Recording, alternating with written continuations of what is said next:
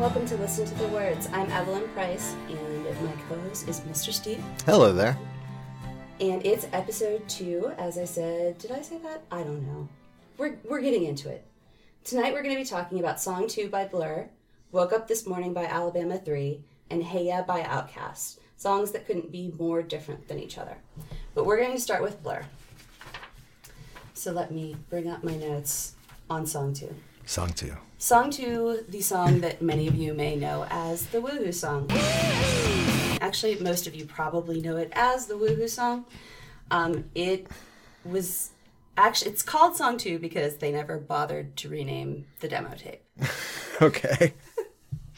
Which basically says a lot about what this song is. Mm-hmm. So everyone thinks it's just this hard rockin' song, and I think it's come to be known as like this sport event song. Or those of us of a certain age will remember it as the song from the previews and trailers for Paul Verhoeven's Starship Troopers. It's afraid. It's afraid! It's killing bugs and woohoo! And I think one of the Pittsburgh teams used it too. I'm going to get called out for this because I don't know what team, but there are gaps in my knowledge and the gaps are sports. I think it was the Penguins. I don't know. Someone used it. But Song 2 has been all over the place since its inception, really, which is 20 years ago. Yes. So, sorry about that. It is, when you think about the structure of Song 2, it's that very, like, loud, quiet, loud thing. So, of course, what does that bring to mind on this side of the pond in America? It's like punk rock. I know where you're going with this, but I just want to answer, in this case, annoying. In this particular case, to my sensibilities. Those of you who are fans, I mean no personal disrespect. It is merely my opinion that it's an annoying song. Well, I should interject there that I deliberately didn't have a glass of wine or any other alcohol before recording Song 2 because it could easily veer off into just slagging on Blur, like being the person who slagging on Burr's the Hamilton podcast. Wait for it, wait for it, wait for it. But I am that bitch that had a Oasis poster on her 1997 dorm room wall. And I wrote a book about Pulp. So yeah, it could just become slagging on Blur. So I'm going to pull it back right now and say Blur. Sorry. Woohoo! Anyway. What I was trying to get at when I was asking you the question about what else does that sound like, you know what I'm trying to get you to say. I know, but I'm not going to say it. I'm not going to say it. Heavy metal. No.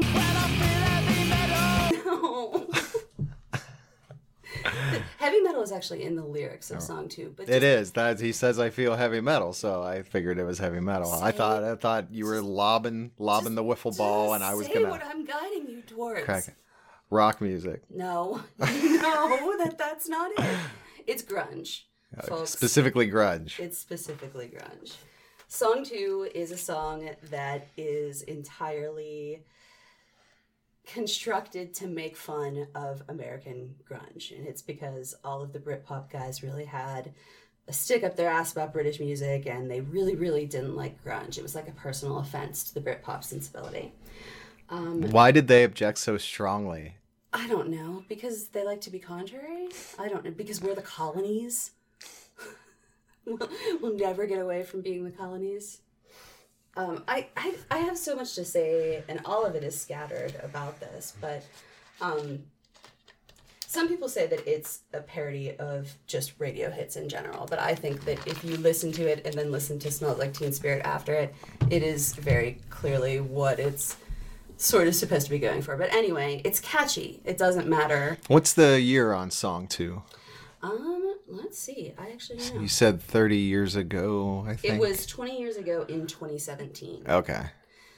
So, I don't have to read you guys woohoo, right? Everyone knows that it starts off with a woohoo and it keeps going with a woohoo, and that's all that anyone remembers. Right. I remember heavy metal and Jumbo Jet. I think. Yes, and I don't think most people know that jumbo jet part, which is verse 1. I got my head checked by a jumbo jet. It wasn't easy, but nothing is. No. Right. So, do you have a theory? I have no theories, and that's because I know that there's no explanation. Okay. Damon Albarn just said gibberish, and they kept it. Okay. So the familiar woohoo kicks in, and after, when he starts saying words, and we'll use words in heavy quotations, it's when I feel heavy metal, and I'm pins and I'm needles. This one, I think, this next one, you can tell he says, well, I lie and I'm easy. All of the time, but I'm never sure why I need you. Pleased to meet you. There's a lot of that. I have never had any idea what he said until this very moment in time. And I can't say that it illuminates it much further for me. It's never going to make sense. And I think the frustrating thing about song 2 is even after you read what the words actually are, it approaches a feeling of sense. Like there could be something poetic in there or something that meaningful, but there's not. It's just a lot of words strung together. And the music is what propels that song. Clearly. Or it's kind of one of those songs that's so in jokey with himself that other people looking on it will be as confused as I am at this moment. And I mean, my personal judgment in the end on song 2 is that Blur ended up proving themselves wrong. Because what's good about song 2 is the music, and they were trying to parody grunge. So what they ended up doing was just being like, hey, grunge is awesome. This is like Blur's biggest hit. Right. Right, and it also brings up like this whole idea of recording an entire song as a satire, not as a parody, not as like a eat it kind of Weird Al Yankovic sort of thing. How come you're always such a fussy young man? Don't want no Captain Crunch, don't want no Raisin Bran. More in line with what We should do some Weird Al. when Weird Al would do what he would call the stylistic or genre parodies, things like This Is the Life, which is like Cole Porter kind of, or Dog Eat Dog, which is Talking Heads. Yeah, this is. But this Blur's is, version but of this that. is, yeah, this is recording something in their version of the trappings of grunge that is meant to be a joke and a commentary on it, but then is embraced as the very thing it's masquerading as.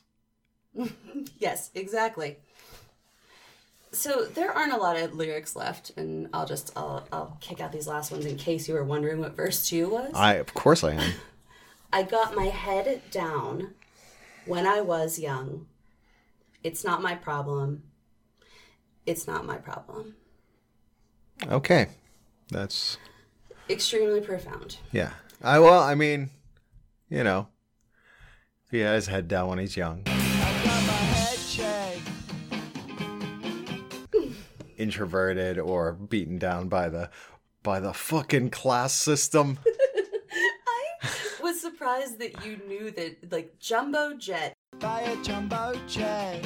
was the most shocking thing when I finally read over the lyrics to me, because I was like, Jumbo Jet, to me it sounded like something, it sounded like a made-up word. It sounded like Jamoji or something like that. Like, it doesn't sound like Jumbo Jet. Yeah, like, and I never knew if it was I got my head shaved by a jumbo jet or my head checked by, I got my head shaved. Well, That is evocative. That is extremely you know, evocative. and in that weird LL Cool J ladder kind of way, like his hat is like a shark's fin. You know, he got his head shaved by a jumbo jet. And I'm wondering if you'll indulge me for a moment, because this doesn't really have a whole lot to do with song 2. Okay. But I am a Pulp super fan, and I said I was going to not talk too much about Britpop. But so let's see, what's the shortest way to sort of describe the Britpop wars. So this does have to do with Blur. In my heart, it has more to do with Paul. The Britpop wars were Oasis and Blur basically going after each other to see who could top the charts. And I'm looking at you like I'm explaining this to you, but you know all of it. Yeah, but I like to, it's comforting to hear it again. I think that's all the background you need. So the Britpop wars was Oasis versus Blur. That was what it was well known as. But they were not the only Britpop bands, and I think the winners of the Britpop wars were Pulp. So I'd be remiss if I left out this amazing quote from Blur's Alex James, who is the bassist, a fellow of the Royal Society of the Arts, and also an award-winning cheesemaker. I have seen his cheese facilities with Gordon Ramsay. They are impressive. It is very Not in person. strange. I'm not like name dropping or anything. I watched That it would be on amazing. I watched it on Hulu. Fuck up, fuck up, fuck up, fuck up. Not a sponsor. So here's Alex James with proof that Pulp won the Britpop wars. Now, I wish I had a British accent because this would be better, but it's just going to be my American accent reading these amazing words. We felt a common cause with Pulp at first. We really supported them, but in a lot of ways, they were even bigger cunts than Oasis. They were in our birds' knickers, devious little fuckers. We definitely tried to help them. We thought they were cool, but they never had a kind word for us. Steve Mackey was shagging my bird, the cunt, that's all they wanted to do. I mean, cheers. I thought they had a bigger agenda than shagging our birds. I was a bit disappointed. I kind of object to them more than Oasis, actually. At least Oasis said, we're going to shag your bird. There was something a bit snidey about Pulp, and they still took the support slots. Fuck you, Blur. So that's song 2 by Blur. And a side note to all of this Britpop stuff, that's another reason Alabama 3 called themselves Alabama 3 was to avoid the nationalistic trappings of quote-unquote Britpop. No way, that's amazing. So there we are. It all comes together. It's all woven together like a beautiful universal blanket. So let's talk about Alabama 3. Okay. Love it. All right, so everybody's been making a big fuss this year because we're on the 20th anniversary of The Sopranos. I think it's the 20th, yeah. Right, and The Sopranos, everybody knows, more than likely, big HBO show about a family of gangsters masquerading as waste management. And one of the most prominent things about The Sopranos that everybody thinks about is the opening title song, which is by the Alabama 3, one of my favorite bands, and purveyors of what they call sweet, pretty country acid house music. Some people might know them as A3. They're known as A3 in the United States because there was a legal dispute with the terrible country band Alabama, who you may know from such hits as Mountain Music and Oh, play me some mountain music. and All the Gold in California. All the gold. Or who you may not know at all. But if you grew up in the 80s at all, and I grew up in a rural area, and regular Alabama cassettes were a fixture in my father's pickup truck for the longest time. Along with what we'll get into a little bit with Alabama 3, along with some country gospel music. Alabama 3 was founded in 1995 by Rob Spragg and Jake Black. Rob Spragg was from Brixton, and Jake Black is a Glaswegian from Glasgow, Scotland. And you would never know. They perform they created personas for themselves and for everyone in the band. So most people probably think that these guys are American, especially if the only thing that you've heard is that Soprano song. Yeah, you can hear especially Rob's Brixton accent leak through periodically, but Jake Black's Southern accent is the probably the best American accent I've ever heard anyone European ever do. It's better than like most actors. Yeah, it's better than Christian Bale's American accent. I'm not wearing hockey pads. I'm Bruce Wayne. I just bought the place. So it's impeccable. And Rob Sprague was in university. He was studying law, and he saw Jake Black singing a Hank Williams song, and they had this idea to come up with this fusion of country gospel. Rob Sprague was also the son of a preacher, Mormon preacher. Son of a preacher man. Son of a preacher man. And so there's a heavy country gospel influence with Acid House, and so it's like if you took Hank Williams and mated it with Psychic TV, you would sonically have a baby that we would bestow the name Alabama 3 upon. But their biggest notoriety obviously came from this theme, the opening music to The Sopranos. I was in a weird position that a friend of mine gave me the Alabama 3 record before The Sopranos had even come out. I heard it and my mind exploded because there were all sorts of reference to this gospel music that I was raised on. Basically using things like Jesus on the Main Line, like 1950s and 60s, like country gospel music, and just totally turning it on its head with this strange sense of humor, these lyrics that were kind of a parody of country music, but also cherishing it at the same time. It's like when someone lovingly kind of pokes fun at something rather than when they're just being shitty about it.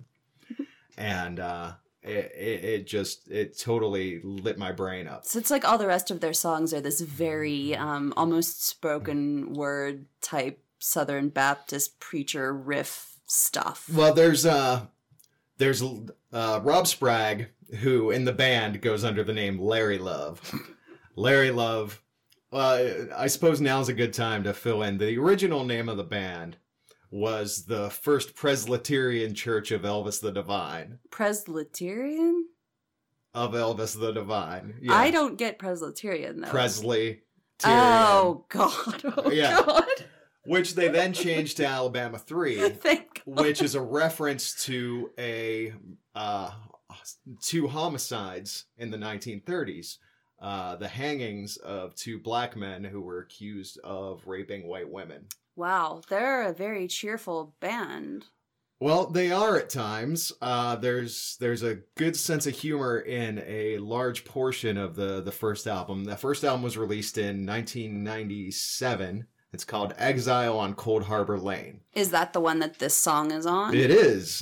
And Exile on Cold Harbor Lane, title refers to, obviously, the Rolling Stones double album classic, Exile on Main Street, which Liz Phair would also reference when she called her album Exile on in Guyville. Yeah. Cold Harbor Lane is a street in Brixton where the drug dealers are. Hey, Brixton, you cheeky bitch. And so they were bringing that kind of that element, that seedy kind of true crime like underbelly element to their music. So basically, between The Clash and Alabama 3, we're just going to go ahead and say, don't move to Brixton. Or if you do move to Brixton, stay away from Cold Harbor Lane. And so they've had a mixed kind of relationship with the fact that the song was used as the opening to The Sopranos. Well, I mean, they had to have made bank off of it. The quote from them is, "Somebody got rich, but it sure as hell wasn't us." Whoa, okay. And they were pretty gracious about it in the beginning. And then as the years, they're still active today. They've put out, I believe, something like 17 albums.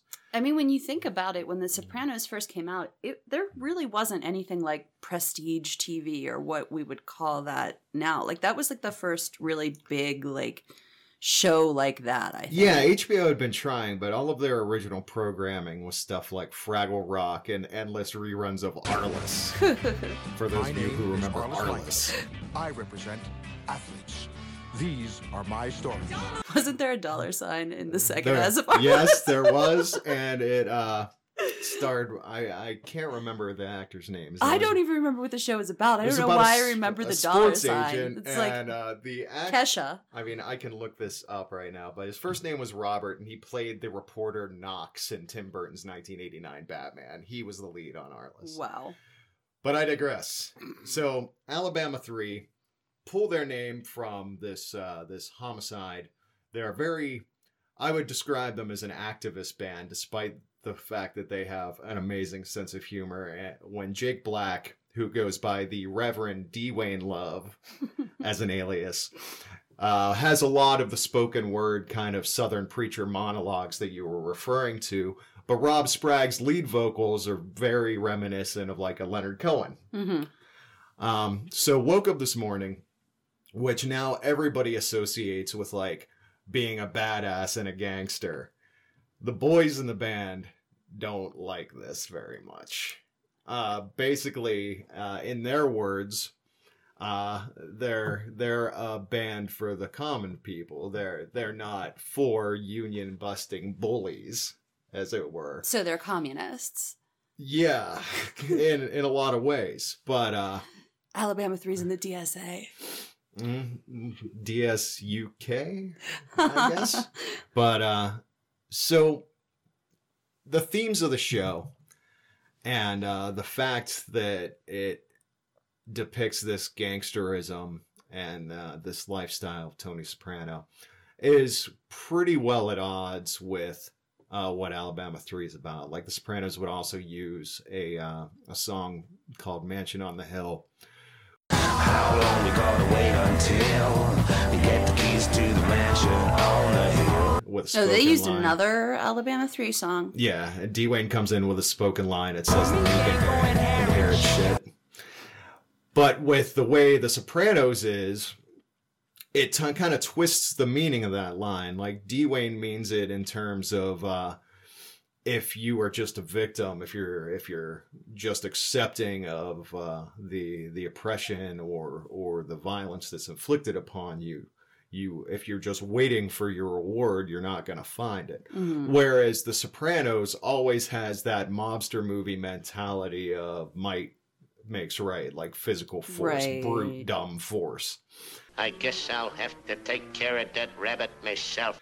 And as you can tell, I'm not particularly a fan of The Sopranos. I don't like it either. I stuck around for about 3 seasons, and then once it got to the point where all of Tony's family, like his mother and his uncle, were plotting against him, I was like, I'm out. Like, Is there even one woman who's done right on The Sopranos? who's No. done right? No, not that I can remember.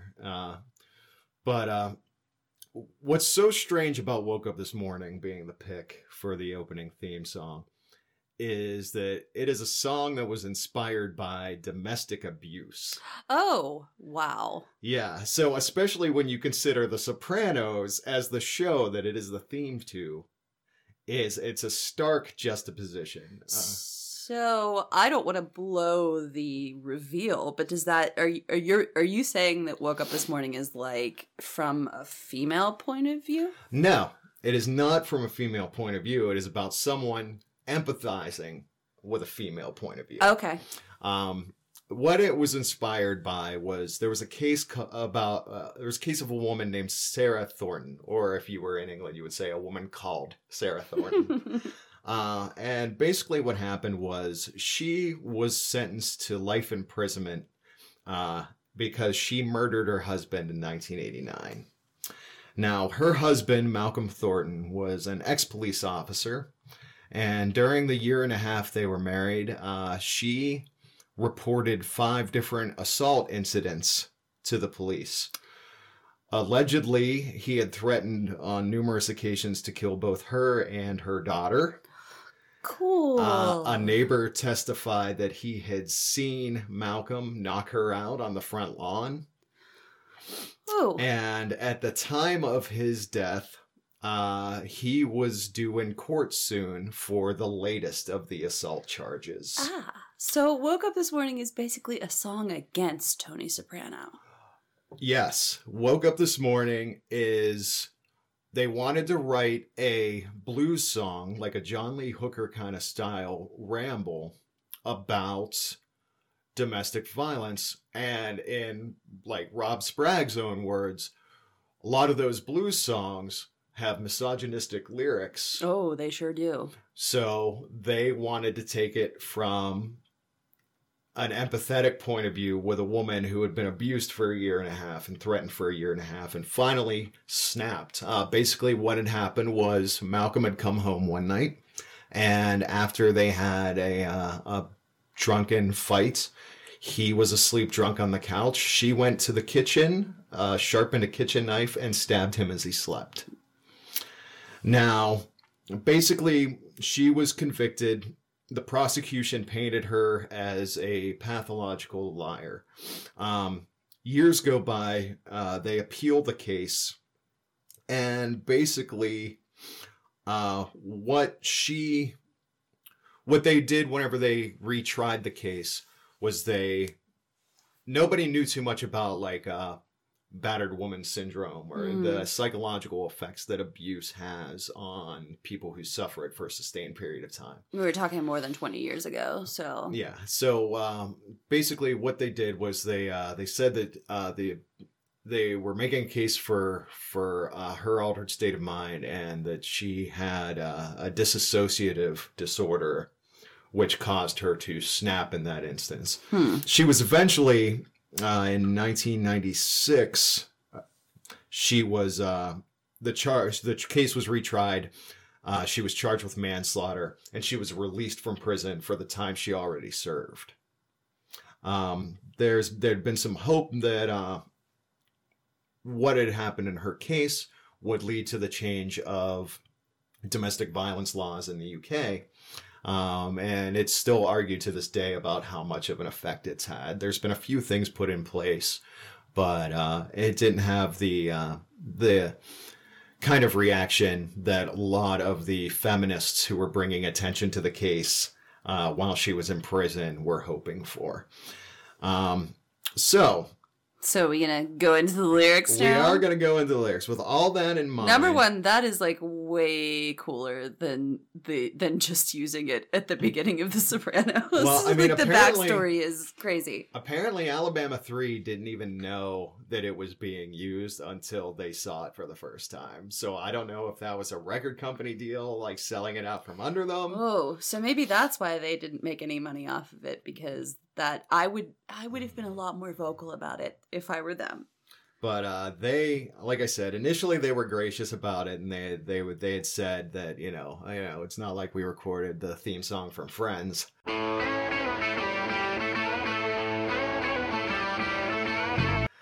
But as time went on, like they got to the point where they were associated with gangsters, were associated with like dim-witted thuggery, like it ruined our lives. And they say that sometimes the tongue-in-cheek, sometimes not so much with tongue-in-cheek. No one told you life was gonna be this way. But we'll get into the lyrics of Woke Up This Morning now with the case of Sarah Thornton fresh in your minds. Obviously, the biggest change in the song is changing a knife to a gun. So anytime you hear someone try to sample this song and put it in a rap song or something aggressive, just remember how the origins of the songs and Sarah Thornton. So you woke up this morning. Got yourself a gun. Mama always said you'd be the chosen one. She said you're 1 in a million, you got burned to shine, but you were born under a bad sign with a blue moon in your eyes. So sing it now. Blue moon symbolically are usually harbingers of bad luck in a lot of cases.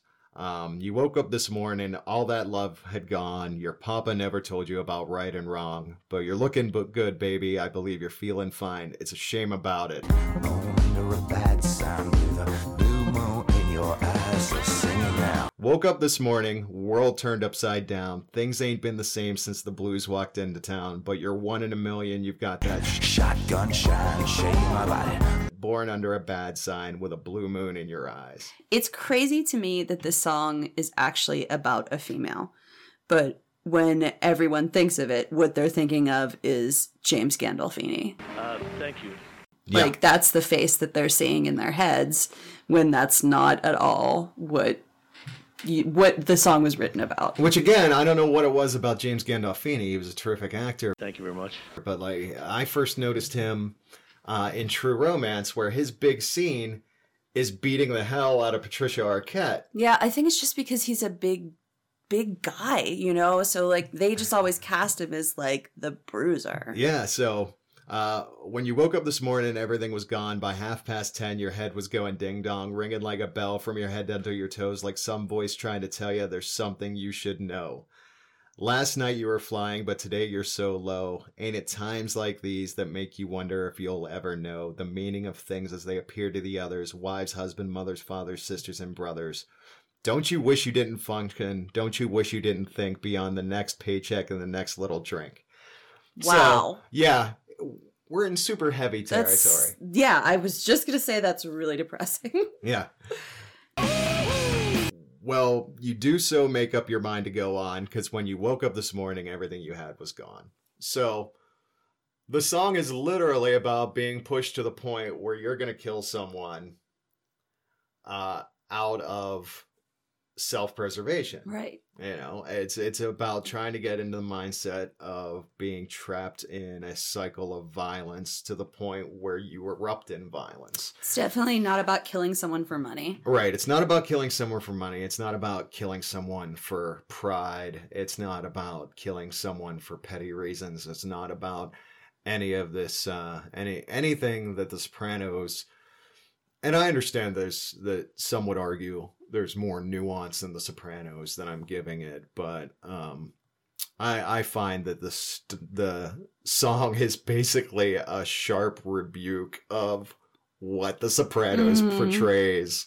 It's like entirely antithetical to what The Sopranos portrays. Yeah, and I find it incredibly interesting that not only did David Chase select that song to open The Sopranos, but used other A3 songs, used the songs of quasi-Marxist activists, politically conscious group. I mean, we're talking about a group that has songs called Vietnamistan and things like that. So he must be an A3 fan, I would think. Yeah, I mean, obviously he would be. And, you know, other high-profile Alabama 3 fans include, like, Stephen King. I don't wanna be buried. Oh, really? Yeah, there's some footage of Stephen King jamming with the Alabama 3. In a pet cemetery.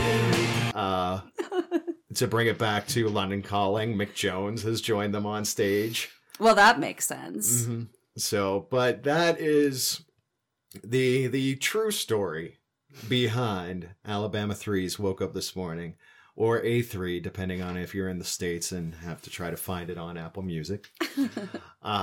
Or you can go to our Spotify at least to hear that song, and then just look them up from there. But I can't recommend the debut record, Exile on Cold Harbor Lane, enough, especially if you have an interest in mid-90s techno or an affinity for country music and how it can be twisted into a new art form. They have said before that if it wasn't for The Sopranos, they'd probably be one of the biggest pop bands on the planet. And I don't know if I'd go that far, because the mashup of acid house and country I think it's a lot. isn't for everyone. It's a lot. But it's certainly for me. And you know, I'm happy to be able to talk about the song and To encourage evangelize. people. To evangelize for the sweet, pretty country acid house music. I would, as a ordained minister myself via the Universal Life Church, I would like to consider myself a member of Larry and Dwayne's congregation of the First Presbyterian Church of Ellis the Divine. Then I'd say you definitely are. And with that said, we're going to be taking a little break. Have you ever wanted a guidebook for the Pittsburgh Underground? Well, give a listen to Getting Filthy with Sawtooth Willie. Learn about the best hot sauce for eating pigeons, what to do with an abandoned mansion, and why you should never play poker with a cat. You can get Getting Filthy with Sawtooth Willie, where fine podcasts are sold.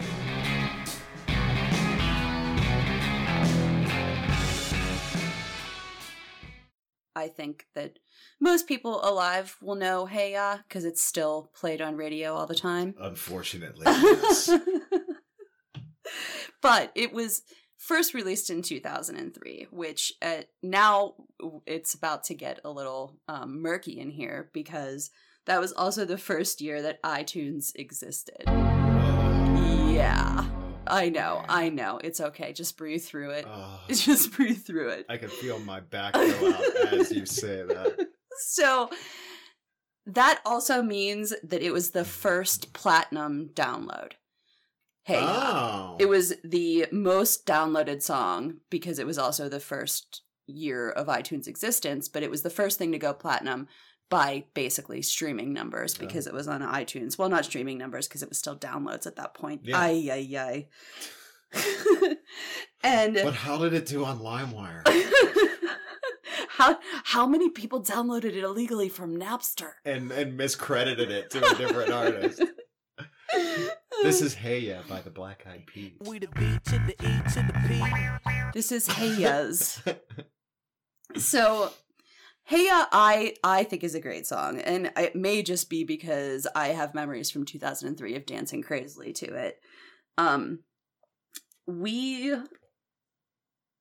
really don't know what it's about because I think that, we as a people don't know what it's about because as humans. Yes, because people played at weddings, right? And they're like, this is the song that everybody dances to and it's super I know it's cool. about 3 minutes too long. We gotta you just put how much you hate the song aside for a second, just so we can get through it. Can I just say the reason I hate Hey Ya, in addition to the intentionally abrasive nature of the vocal, is that musically, to me, it sounds like a Casio keyboard set on a demo setting. That is because it's in crazy time. It's an 11/4 time. And I think that's what it is. I'm pretty sure that that's what it is. And then there's like a part where it splits to 2/4, I think. But it's in a crazy beat, which is why it sounds all strange. So I think that your head is just like, this doesn't make any sense, and that's why you have a bad reaction to it. But that's also why people dance to it, because it's like a very like herky-jerky sort of beat. Operative word being jerky. Oh dear. So anyway, let's talk about how it's brilliant, because it is. Let's do it. Andre 3000 plays all of those instruments. Okay. Every single instrument on that, except for the bass, which is played by Aaron Mills from Cameo. I like Cameo. So word up to that. He's also all of the male vocals. So every single lyric, everything that you hear on that is all Andre 3000. The song is all him. All instruments, all him. Because that's a lot of how Outkast recorded those. Right. That double So album. Big Boy does his stuff and Andre 3000 does his stuff. But the only thing in Hey Ya that is not Andre 3000's is the part where he asks for the ladies. And that is actually one lady that is just recorded a bunch of times. Stacked. Yeah, it's all stacked. That's not a comment on her physical attributes. I mean the vocal. She is probably stacked. was stacked, though. And over the length of Hey Ya, Andre 3000's voice has a range of more than an octave and a half when you listen to it all the way through. Okay. It's crazy to me. I know none of this is going to sway you. You're still not going to like the song. Well, an octave and a half, that's, for me, it's an octave and a half. It's not like, Marcella Detroit's like 5 octave range. Not impressed. Not impressed. All right. That's right. I dropped the Shakespeare sister bomb in the middle of your Outkast segment. Boo. Anyway. I'm sorry. Let's just start talking about what it's about. Hey Yes. Hey Yes is about it's an anti-love song. So when people are dancing to it at weddings... Well, then my reaction is correct. Yes. If it is promoting anti-love, then it is promoting hate and anger, and that is what sparks in me. It's not. It's basically... The song is screed against monogamy, basically. The song is saying to us basically that monogamy is impossible. Okay. So when people dance to it at weddings, they are dancing to a song that is completely not what is happening at that event. Let's Ironic. see. Ironic. I have a little quote from Andre 3000 to tell us what it's about as we seg into the lyrics. And he says, Hey Ya is pretty much about the state of relationships in the 2000s. It's about some people who stay together in relationships because of tradition, because somebody told them, you guys are supposed to stay together, but you pretty much end up being unhappy for the rest of your life. So that's Andre 3000's opinion about himself. I think that we can say. Do we have a rough age for Andre 3000 when he was not at when the he was time making these statements? I did not look that up. It sounds like a very young man thing. I don't know. It seems like that to me. I think monogamy is outmoded because I like meeting ladies.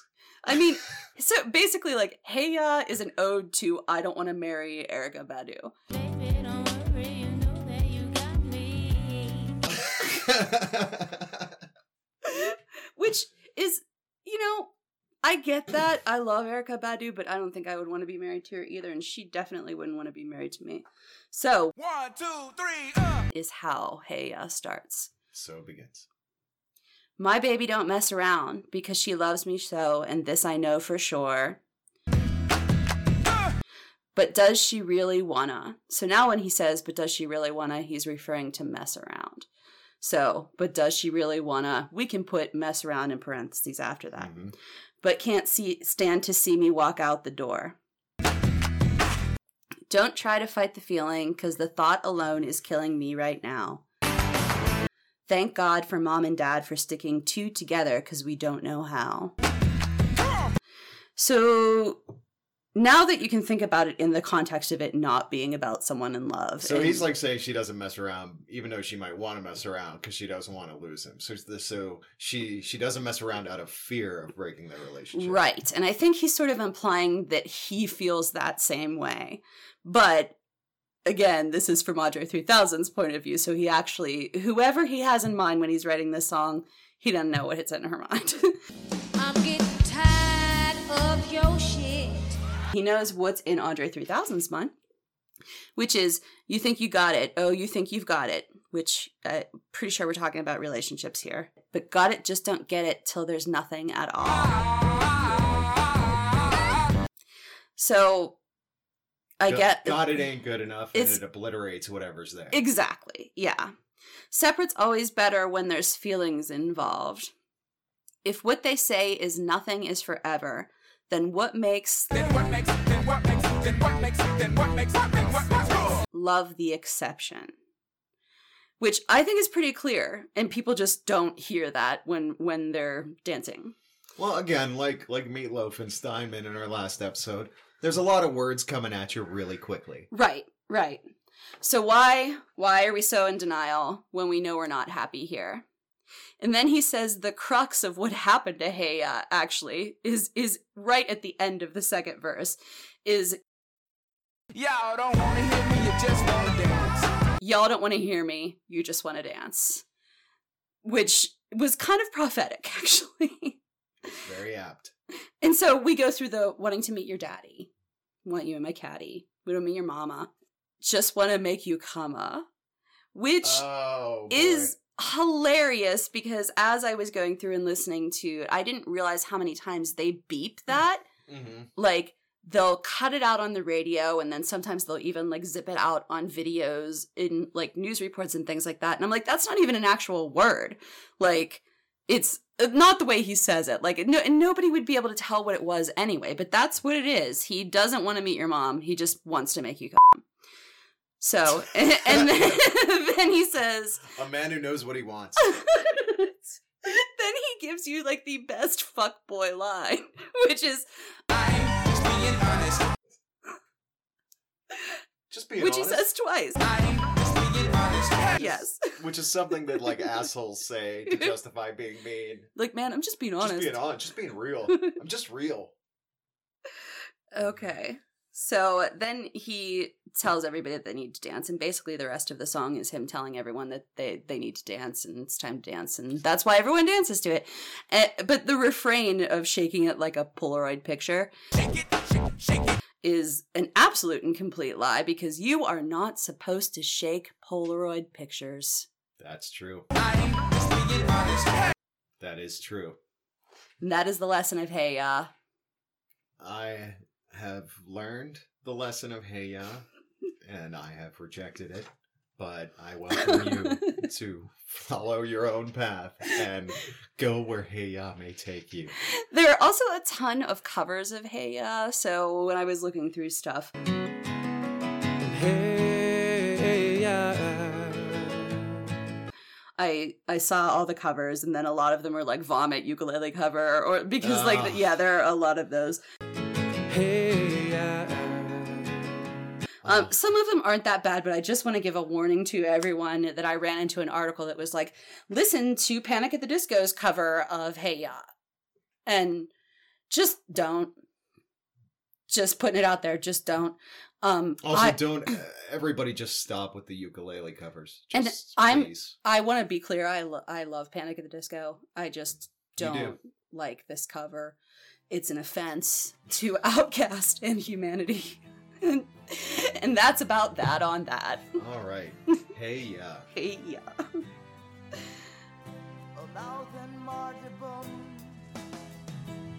Thanks again for spending some time with us. We'd love to hear from you on Twitter at LTTWpod or our Gmail account at lttwpod@gmail.com. There's a link for our Spotify on our Twitter, where you can find episode songs and other playlists. You can listen at lttwcast.com and visit our Patreon to support us at patreon.com/lttw. We'll be adding levels where you can vote on songs and other cool stuff soon. Thank you, thank you, thank you.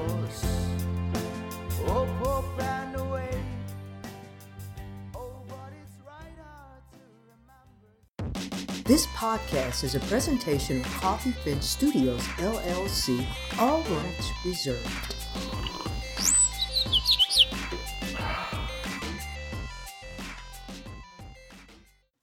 And that's about that on that.